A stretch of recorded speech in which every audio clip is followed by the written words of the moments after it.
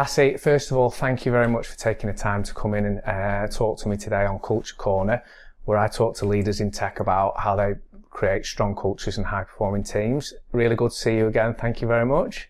You're welcome. Good. Obviously, we've known each other a long time, but for anybody listening that doesn't know you, I thought it'd be a good idea for you just to give a bit of an overview of who you are, what you do, your leadership responsibilities, team sizes and all that kind of thing. Yeah, sure. So hi, I'm Cassy. I have worked in the IT industry for such a long time, I'm not prepared to give you an exact date because that's too frightening for me. But I have had the absolute pleasure of working for product companies as well as consultancy companies over a number of years. And my main background is in testing. So I started out as a tester, had quite an untraditional introduction into testing, but I think most testers will have that. Yeah. And then progressed through the ranks over the years. I recently have then expanded my portfolio to more portfolio management and then more leadership roles. And now I work for Sogeti UK, and we've opened up a Leeds hub. So I'm now responsible for that hub. So that entails hiring, managing the team, helping delivery, new sales, all of the things that you would expect from somebody looking after a delivery centre. Brilliant. Thanks, Cassy. One of the things I wanted to ask you initially is about culture. Mm-hmm. Obviously, Sogeti, if I'm right, a tech consultancy, global, part of Capgemini. That's correct. Yeah. What's the culture like at Sogeti? How would you best describe it? That's an interesting question, because I think it's really hard to articulate what culture is, because culture is unique to every organisation. Yeah. So Sogeti, as you're right, is part of Capgemini, which is a global organisation providing consultancy services throughout the full project lifecycle for IT and a bit more.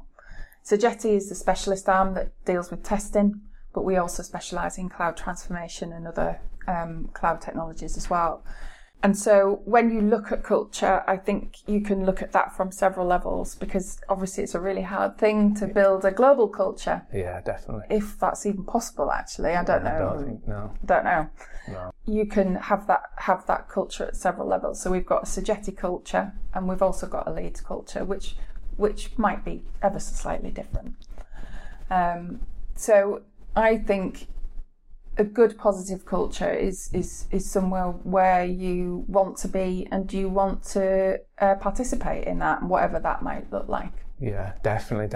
It's interesting you mentioned that about possibly the slight differences in culture from different locations and in the Leeds office, because I was going to say, for the people that don't know, you're in a really unique position where you built the Sogeti office in Leeds from scratch, blank canvas. You could, within remits, you could do what you wanted.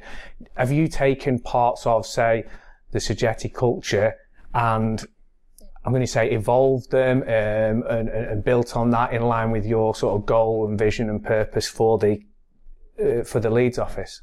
Yeah. How have you sort of grown and, I suppose, developed the culture in Leeds? Yeah, and I'd love to say it was a conscious decision.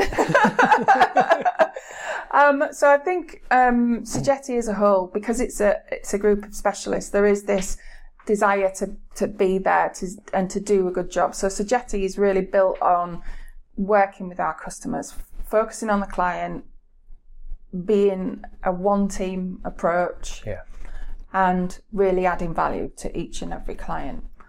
We're there to make them look great. Yeah. But within that, so you will have your client culture, and then you will have your Sogeti Leeds culture as well. So, like I said about the layers, it's interesting to see how you fit within each of those layers. Like you said, I've built and still building the Leeds hub. I've done it before, and I've taken a lot of the lessons learned from last time with working with previous organisations into doing what we're doing now.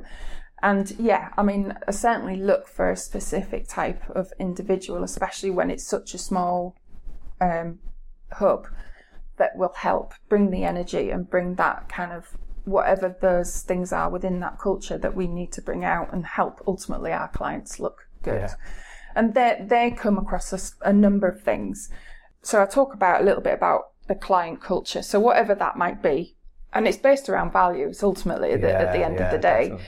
So your client will have specific values, and I will have specific values in me as an individual, and Sogeti has specific values. And so you've got to kind of think about those and align them together in some way. Certainly when I've built my team, you don't know that individual that's coming in to join your team. So that's really hard. You get an hour at best, right, to judge somebody on what their values and what their aspirations are. So they come into an organisation, and I've done this a number of times, is you start to find out what their values are. It's important as a leader to get to know your people. You can't just take somebody into your fold and then assume that they're going to do everything the way that you do it. Yeah, definitely. So you've got to understand that the human element. Okay, so for me, I very much put value on values. Yeah.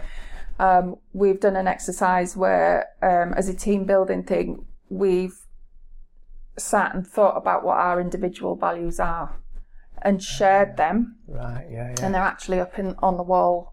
That's for each individual in our office. So if you ever come to our office, it's nothing glamorous. We're talking Post-it notes and pictures that have been printed out, but we can see, for example, one of my values is about credibility and autonomy, obviously, because, that's the type of role I do. But I feel like I have to be credible with what I do. So that's a value with myself. And you can see where that aligns with other people's values. Or, for example, one of my team has a fun value that's really important to them. Yeah. So now that I have that knowledge about that team member, if he is talking about a piece of work he's doing and he's bringing a fun element into it, I know he's not making light of it. It's just the way that his values work, and that's what's important to him, and that's what encourages him and keeps him enthusiastic about what his day-to-day work is. So that's an understanding. And actually that's a good thing to bring to the office. It's something that I don't have as an individual. Yeah. And it's another dynamic that you're bringing into your culture. Yeah. So I think the values is a really good place to start when you're looking at teams and building that. Definitely. Because, my next, you beat me to it, because my next question was going to be, obviously, over the years, I know you from your early days at BGSS, over the years, you've spun up lots of teams, whether that's from scratch as you're doing now, whether that's adding to additional teams, and you've produced a lot of high-performing teams. So I was going to say, how do you go about building those high-performing teams? What's worked for you and what hasn't? And it was interesting that you mentioned values there. So when we set up Exalto, I did a lot of reading around and interest. This is where my interest came from. How do you build high-performing teams? We're going to have to do it. Yeah. How are we going to do it? And values was a big thing. And initially, until I started speaking to people, I thought, we've got to hire based on values. It's really important. Our values. Everyone becomes involved in a common goal. But I was originally thinking, we can only hire people with the same values as us. No. But that's not the case, is it? You can have people with complementary values that still drive you forward to that common purpose and common goal. Yeah. An easy thing that people do, and I've done it myself, is when you hire, you tend to hire in your own image, right? Because you assume you're perfect. But actually, the high-performing team isn't the same as you. You can't have 10 Cassys running around. That would be absolutely mental and horrendous for everybody concerned, including myself. But you could, if you look for the base values that are important to the organisation, and they may not be the same as yours, but the people bring that in, and then at that point you start to develop that high performing team. Yeah, definitely. And one of the things that you mentioned there, or you sort of touched on, is with the Post-it notes, understanding your team. I think, if hopefully I'm right, but in order to create a high performing team, you really need to. It can't be transactional with your team, can it? You need to actually get under the skin, understand them, ensure I saw a post on LinkedIn of yours recently, and it was about, I really liked it. It was about being in the office. Oh yeah. And one of the things you mentioned about being in the office was you created a sense of belonging. Yeah. And a lot of things around high performing teams is like that people feel safe and they want to work for you. Yeah, and they have a sense of belonging with this team. And I suppose part of creating it is by understanding them as an individual. 100%. Undervalues, I think, that human element is probably the other thing that I look for the most. I pride myself on the fact that I know my team. I get to know them. I take time to understand them. Because you can't assume that everybody that comes into the organisation fits the stereotype that you have of them in your head, or the stereotype of what that role might be, or anything. You can't assume that. So you've got to take in things like their own culture, their own personal situation. Another example is so finding out what's important to them and making sure you meet those needs. And I say that from a generational perspective. Because now more than ever, we've got team members that have a broad span in their career. So, you know, some people have been working for 2 years, some people have been working for 20 or 30 years. And what's important to the person that's got 2 years worth of experience is completely different to what's important to the person that's 30 years experience. So you've got to understand that life and career journey of that individual as well. Because in that way of making them want to work for you, you've got to make sure that you're giving them what they need at that right point in their career. You know, some people will have young children, okay, and you know, understanding that you're building a culture of it's okay if you need to drop the kids off at school and come in, you know, and you know, you work your day accordingly around that. It's okay. And again, that's building that strong positive culture around working. I suppose COVID really flipped everything on its head, didn't it? Yeah. You know, really flipped everything on its head. And if people weren't before, now they're having to be a lot more sensitive to people's needs. And like you said, there are people from different generations all working in the same team. So you have to understand them to the nth degree to understand what drives them and motivates them and how you get the best out of them. Yeah, and I talk about different cultures as well, different backgrounds. So I work with a lot of people offshore. Yeah. And probably my bad, I haven't really understood their culture as much as what I have in the last year or so. Right. When I started working with offshore teams, I just assumed that they were going to work 9 to 5, a UK 9 to 5. Yeah. And, you know, we've got a bank holiday, so they've got a bank holiday. And it was so naive of me. When I think back now, I just think, oh my God, that was horrendous. So I recently took time to kind of understand the different religions which drive holidays, public holidays in India. I don't know everything, but I know some, how our Indian consultants will contract, so it's different for them as it is for us in the UK, where their working hours lie, because obviously they're not going to get up and start working at, you know, they're 4.5 hours ahead. So just knowing that, for example, is a game changer, right? So when you come on a call in the morning, they're saying to me, oh, Cassy, good morning. I'm going, good afternoon. Are you all right? Have you had your lunch? And it's that difference, that the understanding that takes you from, you know, someone that fosters a good team environment to someone that fosters a really good, really great team environment.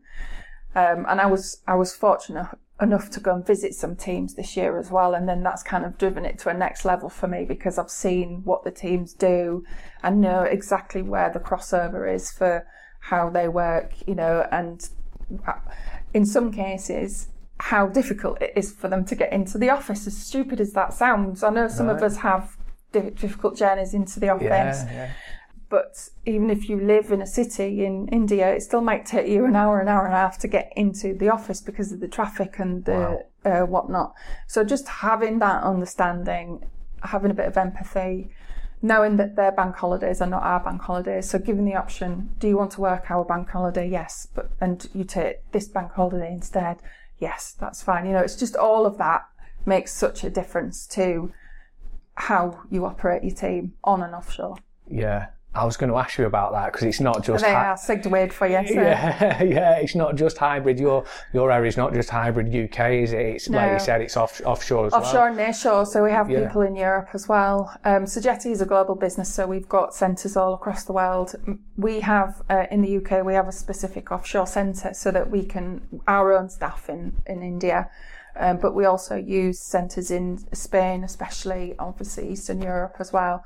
So, it applies to everybody. What I've just said applies to all of those people that, sit in our global offices. No matter where they are. Yeah. And it sounds like it's really, this experience has seen you evolve as a leader quite a bit. And where would you see your skills have changed? Is it more in, or would it be organisation, understanding how different continents put together work time and work wise? I think it's the latter. I think it's more an appreciation of, naively, UK way is not the way. Yeah. There is other ways, and how you can work that to your advantage as a leader. We have an advantage by using offshore teams because their working hours are different, which means we can provide cover for a longer period of time, for a UK client and stuff like that. Whilst the UK team are on holiday, the offshore team might not be on holiday. So you can work it into your advantage, and having that understanding is a good thing. It's key, yeah. For sure. And taking the time out like you've done to actually go and visit and experience, see where they work, understand the culture, understand, like you said, the way of working, the bank holidays and that it will enable that team to strange, but to trust you more and 100%. to buy into that. Because I think part of trying to create a high performing team is to get people to not only feel belonging, but trust is a huge part of it. And it's very easy just to say, how do you create trust? But I'll leave it to you, Cassy. How do you create trust? I think it comes back to credibility and being genuine. So I think another part of culture in working environments is community. Yeah. So culture, what is that? How is that built? Community, what is that? How is that built? Again, it's a really tough question to ask, but I think community is built on trust, and you get that by sharing experiences, communicating, telling people about your experiences, good practices, but also sharing those war wounds. People bond much better over a war wound and a donut, right? So, and you only get that.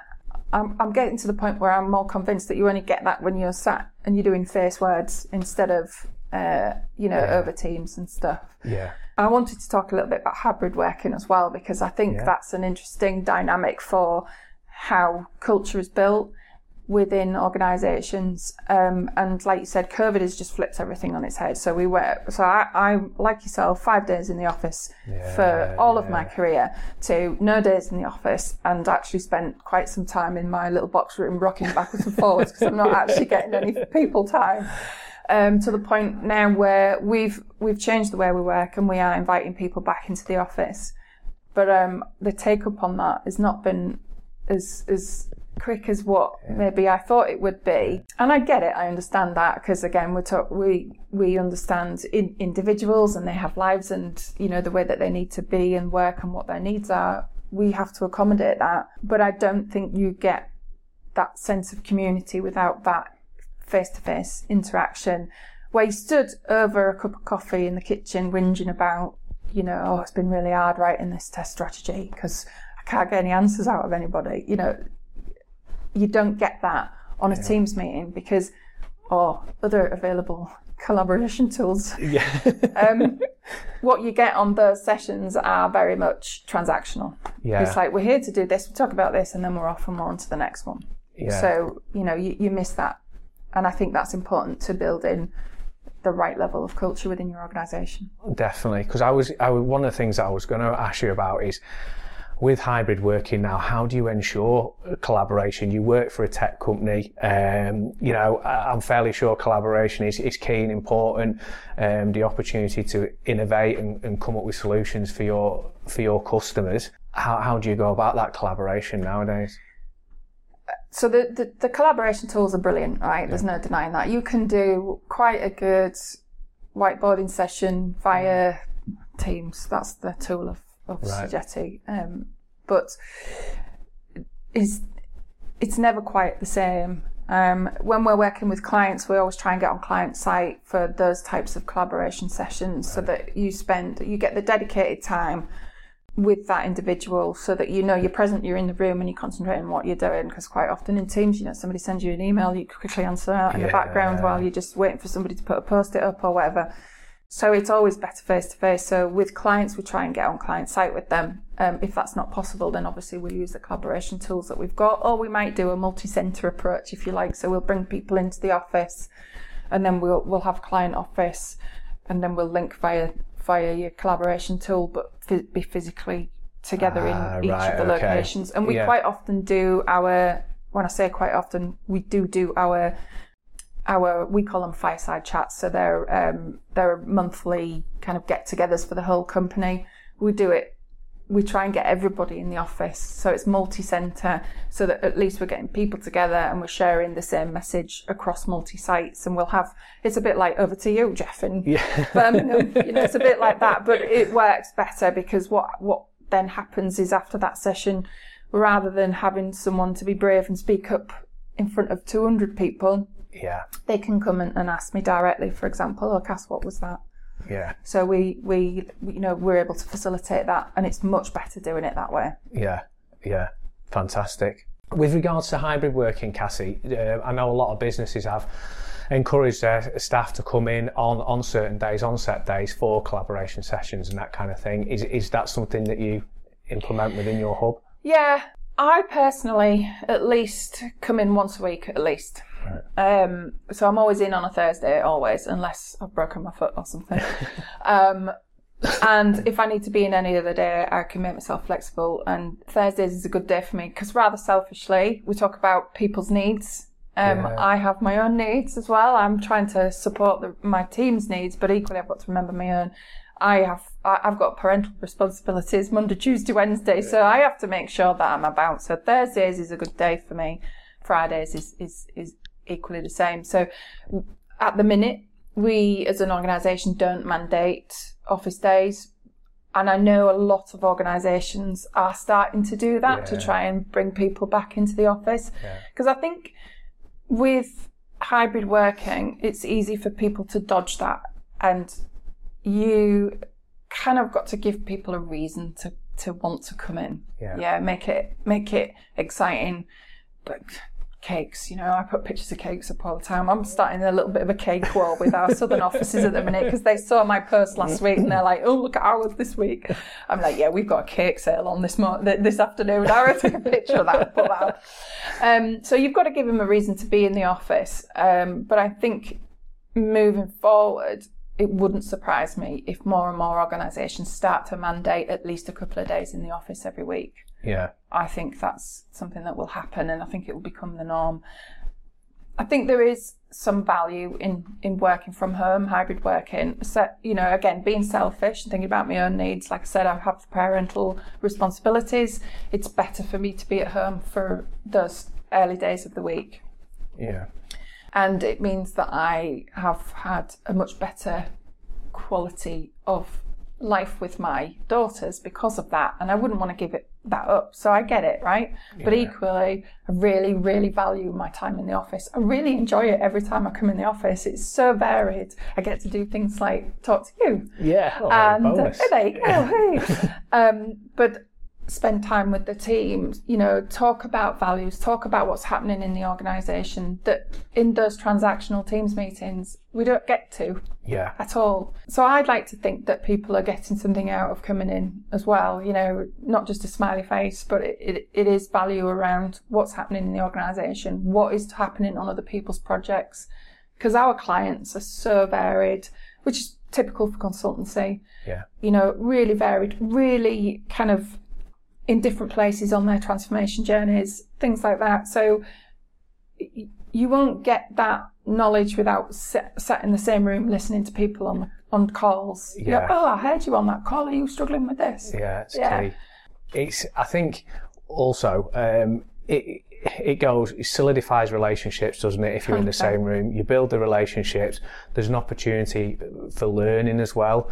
You're learning off other people, yourself. You're learning about what's going on other projects, but maybe sort of upskilling, and then just, as I said, solidifying the relationships, building on that trust. So there's a lot of good things that come into that personal interaction, isn't it? That you can't get on Teams. I completely agree, and I think as well for maybe more junior members of staff that have joined an organisation during COVID, and it can be quite daunting sometimes to speak to leadership teams.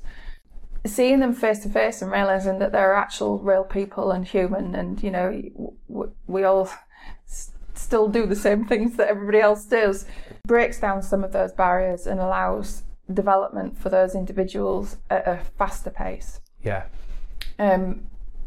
For example, I've got some more junior members of the team, and they ask me all sorts of questions when they're in the office, and I'm fine with that, because they've got to find that out, and I'd rather them ask that of me in a safe space than not ever know, or ask it in a forum that's big and they feel a bit silly or whatever.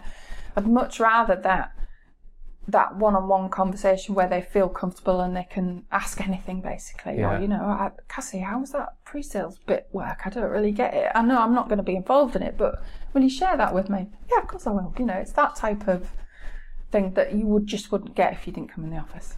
Do you find when people are asking you questions, do you adopt like a coaching I know if somebody doesn't know the answer, they're never going to know the answer unless you tell them. But do you in some instances adopt a coaching and just try and encourage them to bring it out? Every single time. It's something I've tried to do a lot since we started the business and previously, but it can be quite frustrating, Yeah.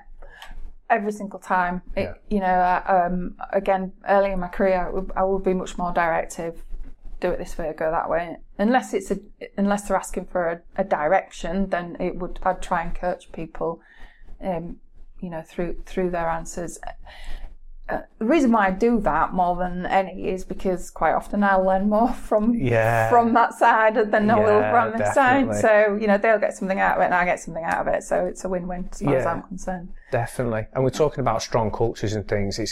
You're creating a culture where not everybody, not one person has the sole voice, not one person has the whole answers. You're giving everybody a voice. And you must have a good culture, because some of the things that I was listening to you say, it's like when you were talking about, I have parental responsibilities at home. You're sort of showing your vulnerabilities, and you say, this is what I've got. These are my commitments. It's okay to have these. Because in the past, you'd never share that, would you? No. You're talking about people coming up to you in the office, oh, Cassy, how can I do this? And asking you questions. So people have obviously got that trust that they can approach you. Yeah. So it all sounds like a great journey so far. Yeah. I mean, I think you hit the nail on the head about the vulnerability thing, because, like I said earlier, there's a couple of things in that. To be credible, you've got to show warts and all, right? Just because I'm in a leadership position does not mean that I have the answers to everything. In fact, I don't. Generally, I don't. Yeah. But I get the answers from listening to others. Yeah.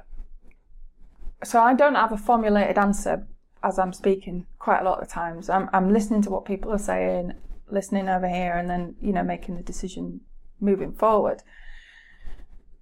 So nobody's perfect. No. Well, nobody's got all the answers. Okay?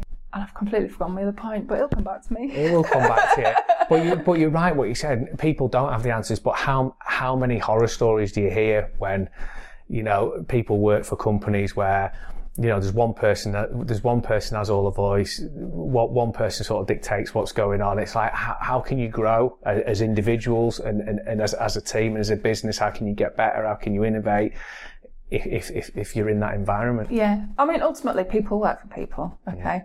So if you're a good people person, you will always have good people around you because that's how it works. My other favourite saying is behaviour breeds behaviour. Yeah.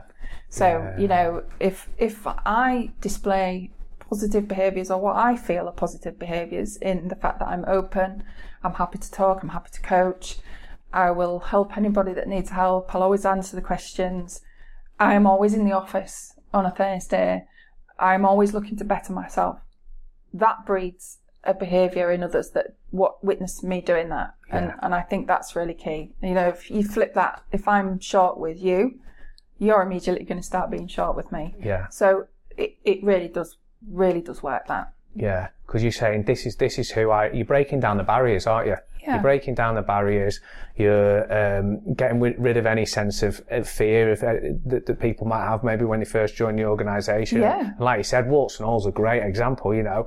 And then it just relaxes people straight away, and they can start coming out of their shell. Yeah. You know, and they feel a sense of belonging or buy into you more. I mean, I quite often, when I'm at home, if the kids are at home, I'll quite often invite them to come and say hello, especially if they're in the background. And I'll make sure my team know that it's okay for them to do the same. Because quite often you're at home, you're working, you know, you've got a little toddler, they're like going, Mum, Mum, Mum, Mum, Mum. Like, Mum, Mum. No, it's okay, bring them in, let's have a chat and let's, you know, soothe that issue. And so, you know, my girls do the same thing. They're quite familiar with some of my work colleagues, and, you know, my youngest has embarrassed me several times with my boss. Several times. I can think of one that's particularly horrendous, but it shows that I'm human, and it also shows them that what good working behaviour looks like. You know, Roxy's been on a couple of women in tech webinars and has actually stood there and said, I would like to participate in this if I may, and she got a little slot. So that's awesome. I mean, at 13, that's quite empowering, right? Yeah, so, that's really good. It just shows that we're all humans at the end of the day. Yeah.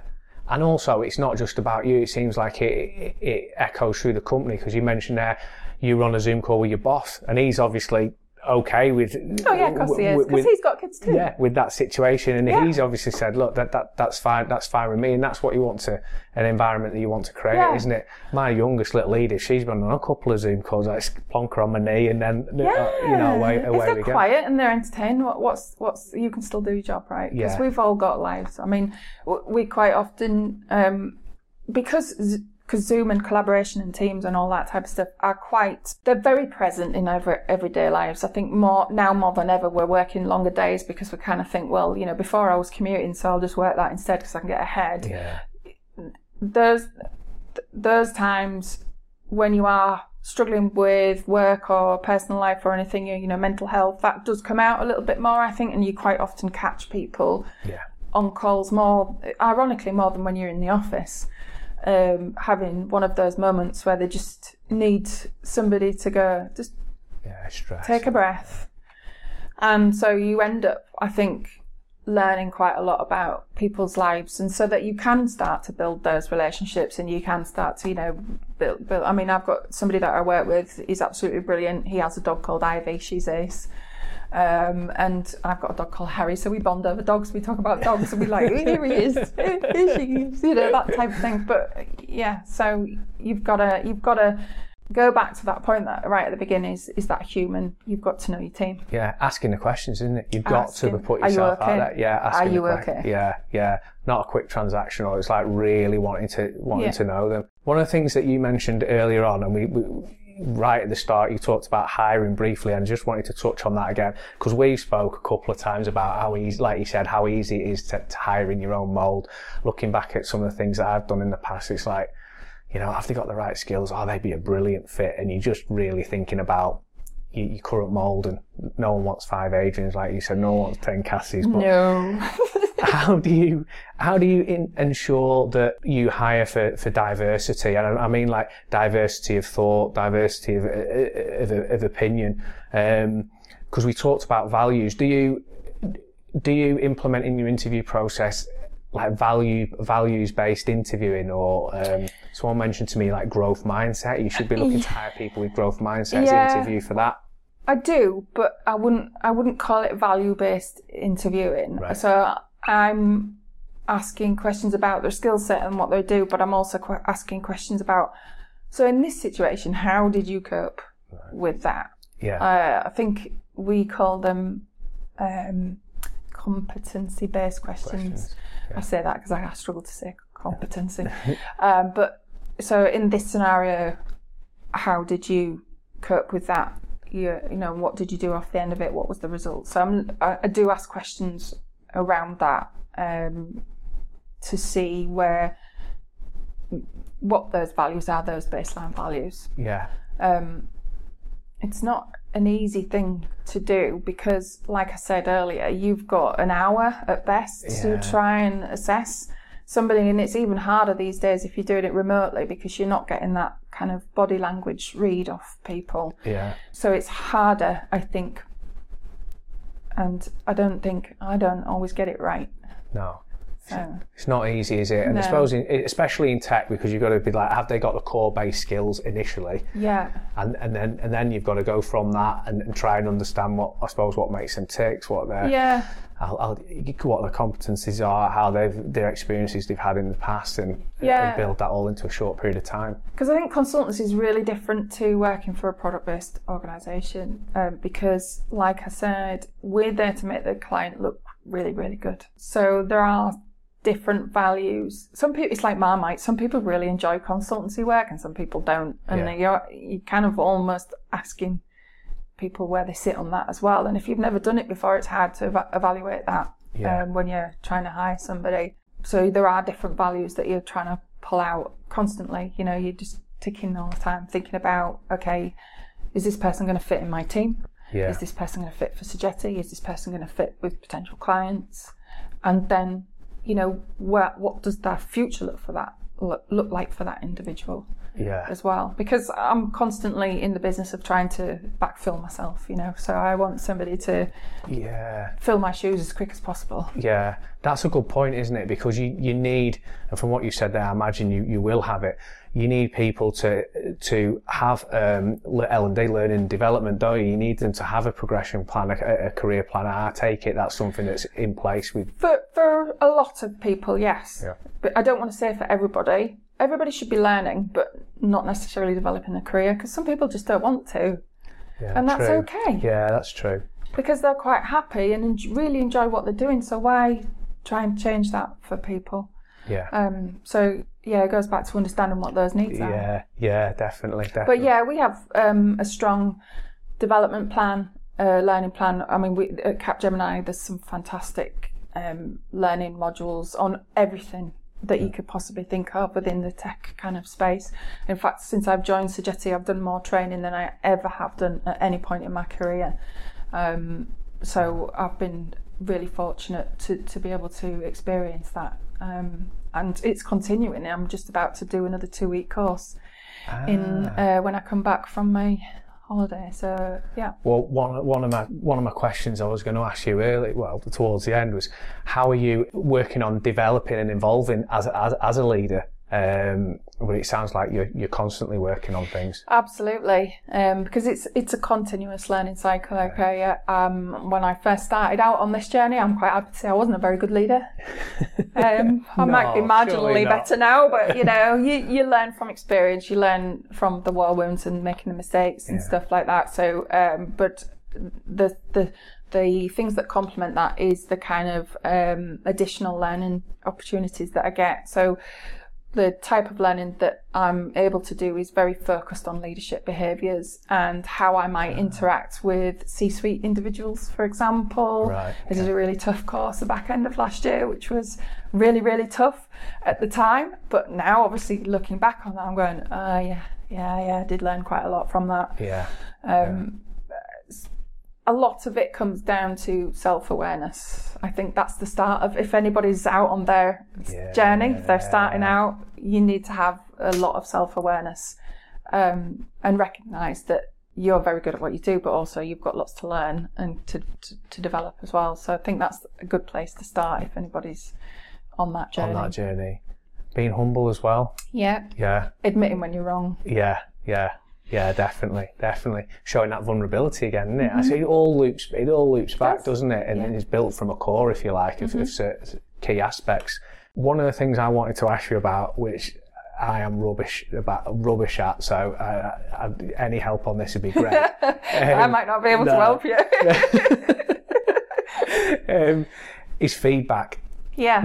So you're giving feedback. to people, but also receiving it as within the business. Do you have a set process of that allows team members to provide feedback? I know a lot of companies have got platforms or Dropboxes or ways of providing anonymous feedback as well, because it's all about continuous improvement, continuous learning, isn't it? How are you set up? How do you deal with all that? Yeah, we've got a couple of layers actually. So there's always that option of straight, Adrian, you're doing a cracking job. Yeah, that feedback's fine. That. Okay, we go. There is, we have a platform to manage career development. So end of year performance, that type of stuff in your learning and development is all built into that. You can either provide direct feedback through that or anonymous. I think you can do it anonymously as well, or you can provide it directly to your people manager, that individual's people manager. So there's that cycle there.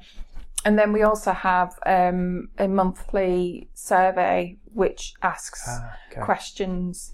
That's completely anonymous. I say this a lot to my guys. Sometimes I don't know whether they believe me or not, but I say it's completely anonymous. I don't know who's saying what. I can have a rough guess from the language, but I don't know for sure. So it's a platform where you get asked 10 questions and you score 0 to 10. It works on a net promoter type thing. Yeah. And then there's a comments option at the bottom. So if you want to add comments, because words obviously mean a lot more than numbers, because we can do things about words, we can't do much about numbers. Definitely. And that happens on a monthly basis. It's broken down into company as a whole and then into sector, and I've got a Leeds one, so I can very easily see what's going on with people in Leeds, and if they've got anything that they'd like to feedback. So there's a number of levels that we can do that from. Yeah, it's an interesting one, isn't it? Feedback, because you've got to be prepared to not like the feedback that you're getting. Yeah. As a leader, you've got to want the feedback, haven't you? But then to be able to deal with it, and you've got to take the emotion out of it. Yeah, it was hard. It is really super hard, and I must admit, quite often when I read them, I go, "What?" But then it's not personal. It's just this individual has been given a voice and they're using it, so it's valuable. So let's break it down. Let's understand that a little bit more and try. And if it's feedback that I can action, then I will action. Yeah. We don't get it right all the time. No.